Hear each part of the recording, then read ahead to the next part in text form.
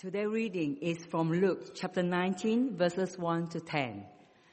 Jesus entered Jericho and was passing through. A man was there by the name of Zacchaeus. He was a chief tax collector and was wealthy. He wanted to see who Jesus was, but because he was short, he could not see over the crowd. So he ran ahead and climbed a sycamore fig tree to see him, which Jesus was coming that way. Since Jesus was coming that way. When Jesus reached the spot, he looked up and said to him, "Zacchaeus, came down immediately. I must stay at your house today." So he came down at once and welcomed him gladly. All the people saw this and began to mutter, "He has gone to be the guest of a sinner." But Zacchaeus stood up and said to the Lord, Lord, here and now I give half of my possessions to the poor, and if I have cheated anybody out of anything, I will pay back 4 times the amount." Jesus said to him, "Today salvation has come to this house, because this man, too, is the son of Abraham. For the Son of Man came to seek and to save the lost." This is the word of the Lord. Thanks be to God. We're looking at our series, as Pete and Ruth said, we're looking at the final in our series of things that Jesus came to do. And I'll take my mask off. That's one of the, we're looking at one of the things he came to do. And the thing we're looking at today is verse 10. Jesus came to seek and save the lost. That's one of the big things that Jesus came to do. But what does it mean? What does it mean that Jesus came to seek and save the lost? What does that look like in practice? Well, how many of you have read or watched a version of Charles Dickens' A Christmas Carol? I'm sure most of us have probably watched multiple different versions on TV in our time. Why don't you just turn to the person next to you and just speak to them for a minute? What's your favourite version of, or your favourite TV version of A Christmas Carol? Or if you haven't watched it, the other person next to you can explain what it is. Just spend a minute doing that. Maybe let's start drawing those conversations to a close. We'll come back together. Hands up who said Muppets Christmas Carol is their favourite. See, I thought there'd be more than that. I don't know, maybe there's some Patrick Stewart fans amongst us, or the old 60s musical. Muppets Christmas Carol is my favourite version. Through Gonzo taking the role of the narrator, the film manages to retain many of the original quotes from the book. And I think best of all is Michael Caine, who maintains that poker face. I mean, any film with Michael Caine in it is automatically great. But he manages to maintain that poker face as if he's on a sort of realistic Shakespearean set or something the whole way through, even when he's shouting at rat puppets or throwing out, bears and all sorts of things. Michael Caine plays it straight the whole time. What a superb actor he is. A true Christmas classic. But of course, the best thing about the story of A Christmas Carol is the way it presents a clear-cut case of repentance and redemption. Ebenezer Scrooge is the main character, isn't he? Or Ebenana, as the Aldi advert has this year. And Ebenezer is a rich man who gained his wealth through meanness and injustice. He's a man who nobody likes. He hates Christmas. He hates being generous and kind and anything that goes with it. "You keep Christmas your way, nephew, and I'll keep Christmas mine," Michael Caine shouts. Yet he wakes up on Christmas morn a completely changed man. A miracle has taken place in his heart. His attitude to the world is completely changed.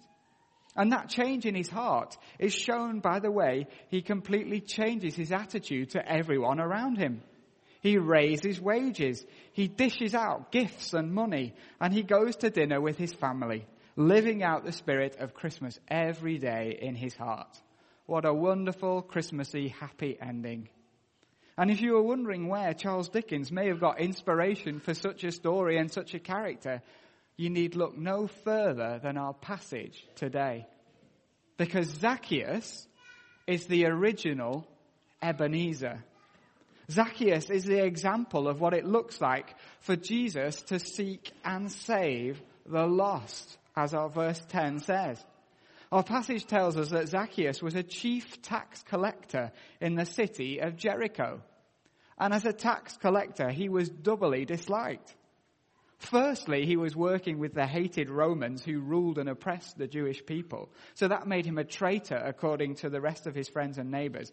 And secondly, he used his position as a chief tax collector to become rich by charging people more tax than they really needed to pay, so he could line his pockets with what was left over. He was basically stealing from the poor to make himself rich. So you can imagine, can't you, what people thought on that day when Jesus came to town. Here's Jesus. He's built up quite a following by now. People have heard of his miracles and the things he says. And here he is. He's come to Jericho on his way to Jerusalem. And as he walks through the crowd, he stops.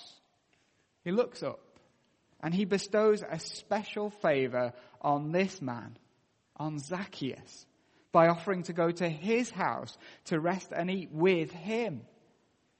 Imagine the faces of the crowd. These people in Jericho who know what sort of man that Zacchaeus in the tree is. Imagine their excitement at first seeing this Jesus, this important figure, this miracle worker. And imagine that excitement turn to a sense of shock and revulsion as they realize who he's decided he wants to spend his time with. Of all the people in the crowd, Zacchaeus is seen as the worst. Zacchaeus is he's an outcast in the community. He's the traitor. He's the one who takes money from the poor so he can be rich. Everyone hates him because of what he's done. You can almost picture the crowd of people looking up at him in the sycamore tree and thinking of him in exactly the same way as Charles Dickens describes Ebenezer Scrooge. There he is in that tree, that squeezing, wrenching, grasping, scraping, clutching, covetous old sinner, hard and sharp as flint, secret and self-contained, solitary as an oyster. Just love that quote. There he is up in that tree, that short man who thinks he's above everyone else. Zacchaeus is an outcast to the community. And he's not just an outcast to the community.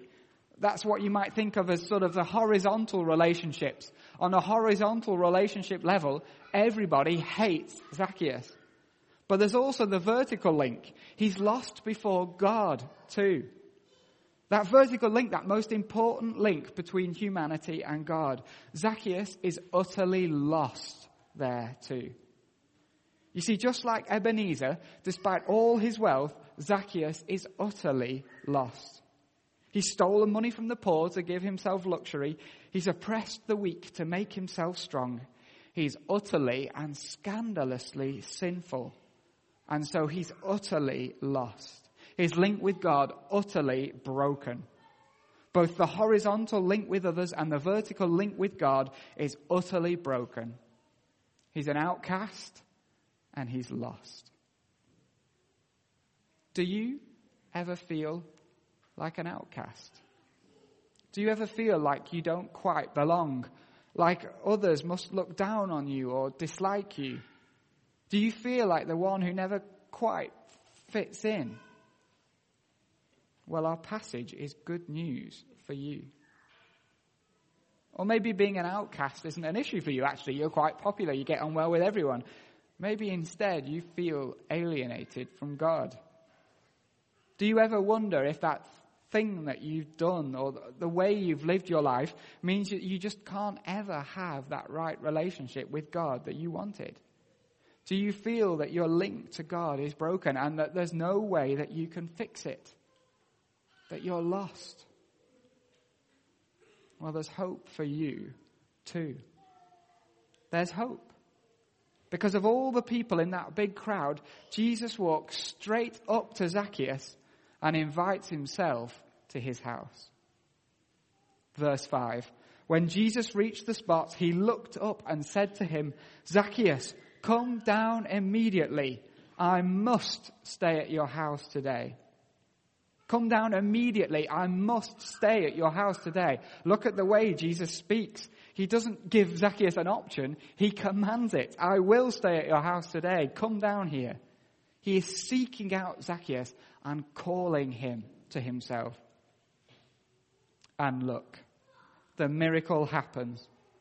See, in A Christmas Carol, it takes the appearance of 4 different ghosts, at least 2 of which scare Isabel. 4 different ghosts to turn to Ebenezer and to change his heart. But Jesus is the Word of God. With one command, Zacchaeus repents and believes. Verse 6, so he came down at once and welcomed him gladly. Jesus has offered Zacchaeus salvation. He sought him out and offered it to him, and Zacchaeus has turned with joy to Jesus. The Word of God is irresistible, and Zacchaeus embraces it with joy. The crowd, what do the crowd do? Verse 7, they mutter and murmur. We will come back to them. But Zacchaeus' repentance is real.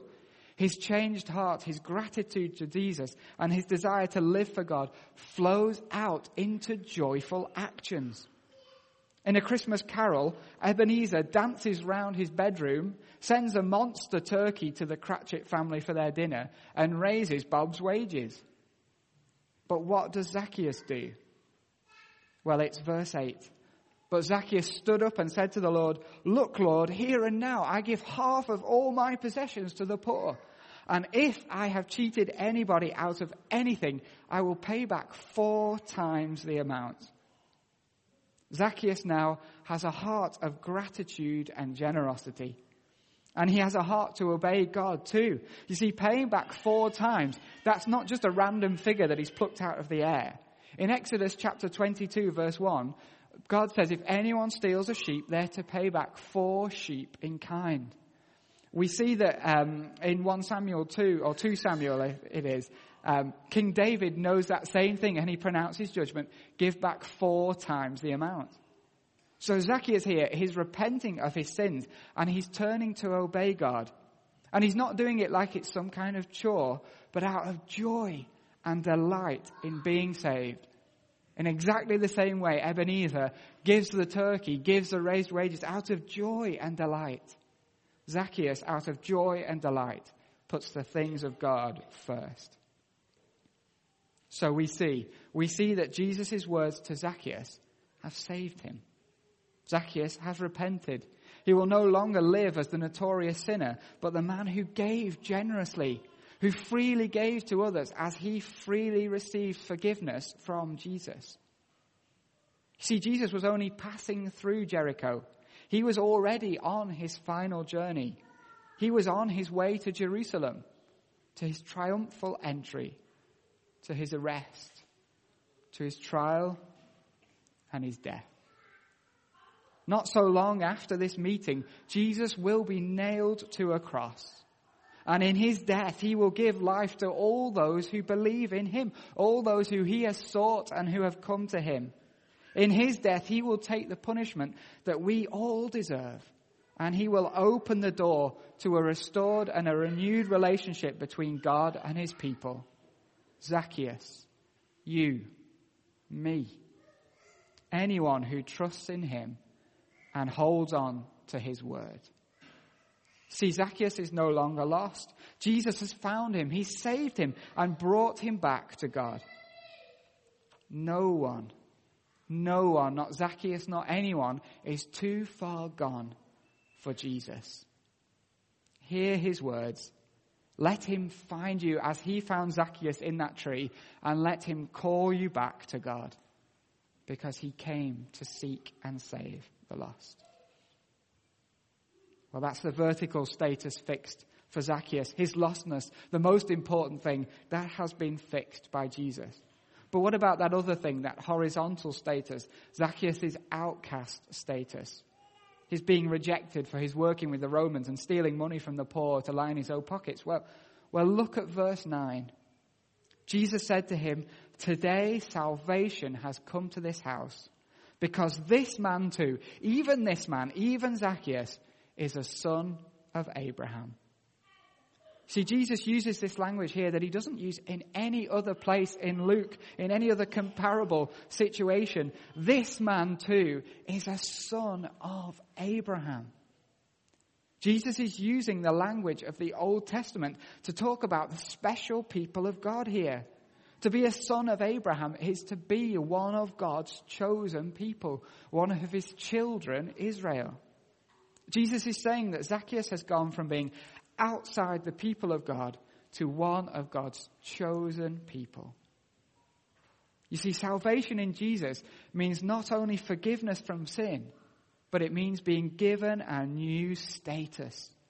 It means being given a permanent identity for all those who believe in him, the right to be called children of God. When Jesus seeks and saves us, he brings us into a new relationship with the Father. We're not only forgiven our sins, as amazing as that is, but we are embraced. We are embraced as his children. We are no longer outcasts. We are loved and cherished children of our Father God, adopted into his family. But what about the crowd? Jesus has sought out Zacchaeus and saved him. But what about those other excited people of Jericho that came to see Jesus? Verse 7 is all we hear of them. All the people saw this and began to mutter, "He's gone to be the guest of a sinner." In verse 9, Jesus declares Zacchaeus a son of Abraham. In verse 10, he makes it clear that Zacchaeus has been saved because he seeks and saves the lost.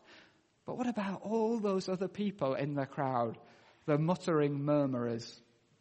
They grumble at Jesus' decision, and then we hear nothing else about them. The implication here is clear. They don't think that they need saving. They don't think that they're lost. And so they aren't saved. How about you? Maybe you're here today and you've never thought maybe before that you might be lost. Maybe you feel that you're kind of getting along perfectly fine without help from anyone. Maybe you feel God will surely let you into heaven because, you're good. Or at least you're okay. Or, you were baptized as a child and you don't really need Jesus. You could do it yourself. Well, if that's you, I just ask you to take a look at the crowd. They thought they were fine. They thought that it was okay that they were sons of Abraham because they'd been born into the right place. And that it was Zacchaeus over there, it was him, the bad guy over there, who was lost. But at the end of our passage, the roles are reversed. It's Zacchaeus who is found, who has been sought and saved, and it is the crowd who are left lost. Turn to Jesus. Don't end up like the crowd. And if you're a believer here today, do you recognize Zacchaeus' reaction to the work of Jesus in his life? Do you remember what it was like before you became a Christian? You see, Zacchaeus gives away half his wealth and says he'll give back 4 times what he's stolen. And in doing so, he becomes the perfect example of the camel that goes through the eye of the needle. Because you see, in the last chapter, the chapter before this one in Luke, a rich young ruler walks away sad after talking with Jesus.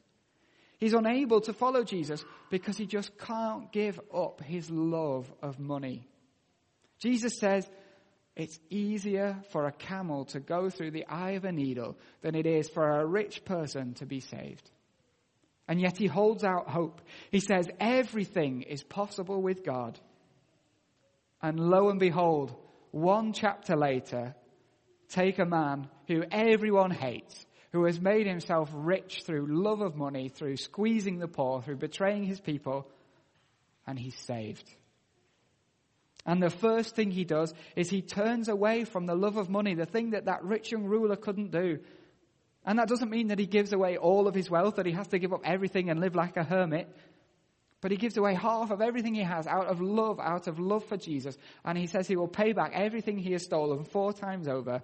And it shows that he no longer loves that money. He loves Jesus. He loves God more than that money. Have you given up worshipping things in your life that you loved more than Jesus, more than God? Can you see where, with the Holy Spirit, you are winning that battle over those things that you hold to too much, those things that you love more than God? Whether it's money like Zacchaeus, or food, or drink, or relationships, or a myriad of other things. What areas of your life have you seen be transformed by Jesus? Be encouraged by those things, friends. Be encouraged where you look back now and see how God has transformed your life in Jesus. And where do you need to be joyfully turning away from something more and turning to him, just like Zacchaeus? And finally, how can we be showing that in Jesus we're no longer outcasts, but brothers and sisters in Christ? Hospitality. Hospitality is one of the easiest and simplest ways to do that. And with Christmas just 2 weeks away, what better way to show that than by inviting into your house an international brother or sister at Christmas?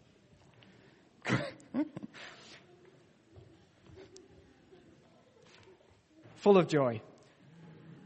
Christmas is a great opportunity to offer hospitality to those far from home. I'm just reading now one of the notices. It's in your notices. We may hear about it more later.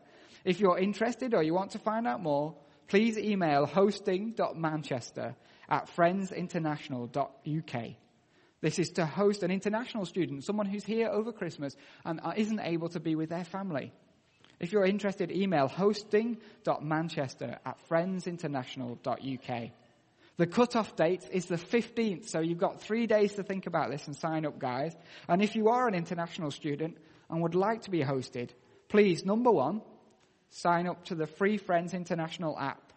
Number 2, click on local link and complete the form. It's especially important to give a postcode. And number 3, under hobbies or interests, please put Christmas hosting. And that's one thing we can do. That's one very specific thing we can do. But why not be making the most of our Christmas time together, these 2 weeks or so over Christmas, to spend some time with folk in church? Maybe folk that you don't know so well, or maybe folk who you know are struggling. Folk who you know may live alone and may feel that particularly at Christmas time. Or folks who have lost their loved ones and may be feeling that particularly at Christmas time. Let's not try to assume that everyone's got it all together, that everyone's sorted, or that because we're sorted we know they will be. But why don't we just offer? Just send a quick text message or send a quick email. See if people might be up for it. Show in our hearts that all those who trust in Jesus are no longer outcasts, but are our cherished brothers and sisters, cherished children of God. Ultimately, our passage says, everyone is lost. Everyone needs Jesus. And he is the one who seeks and saves. That's who he is. That's what he does. He seeks and he saves the lost. And when you're in him, you're a cherished child of God who will never be an outcast, never be alone, never unloved, but part of one big Jesus-following family. Amen.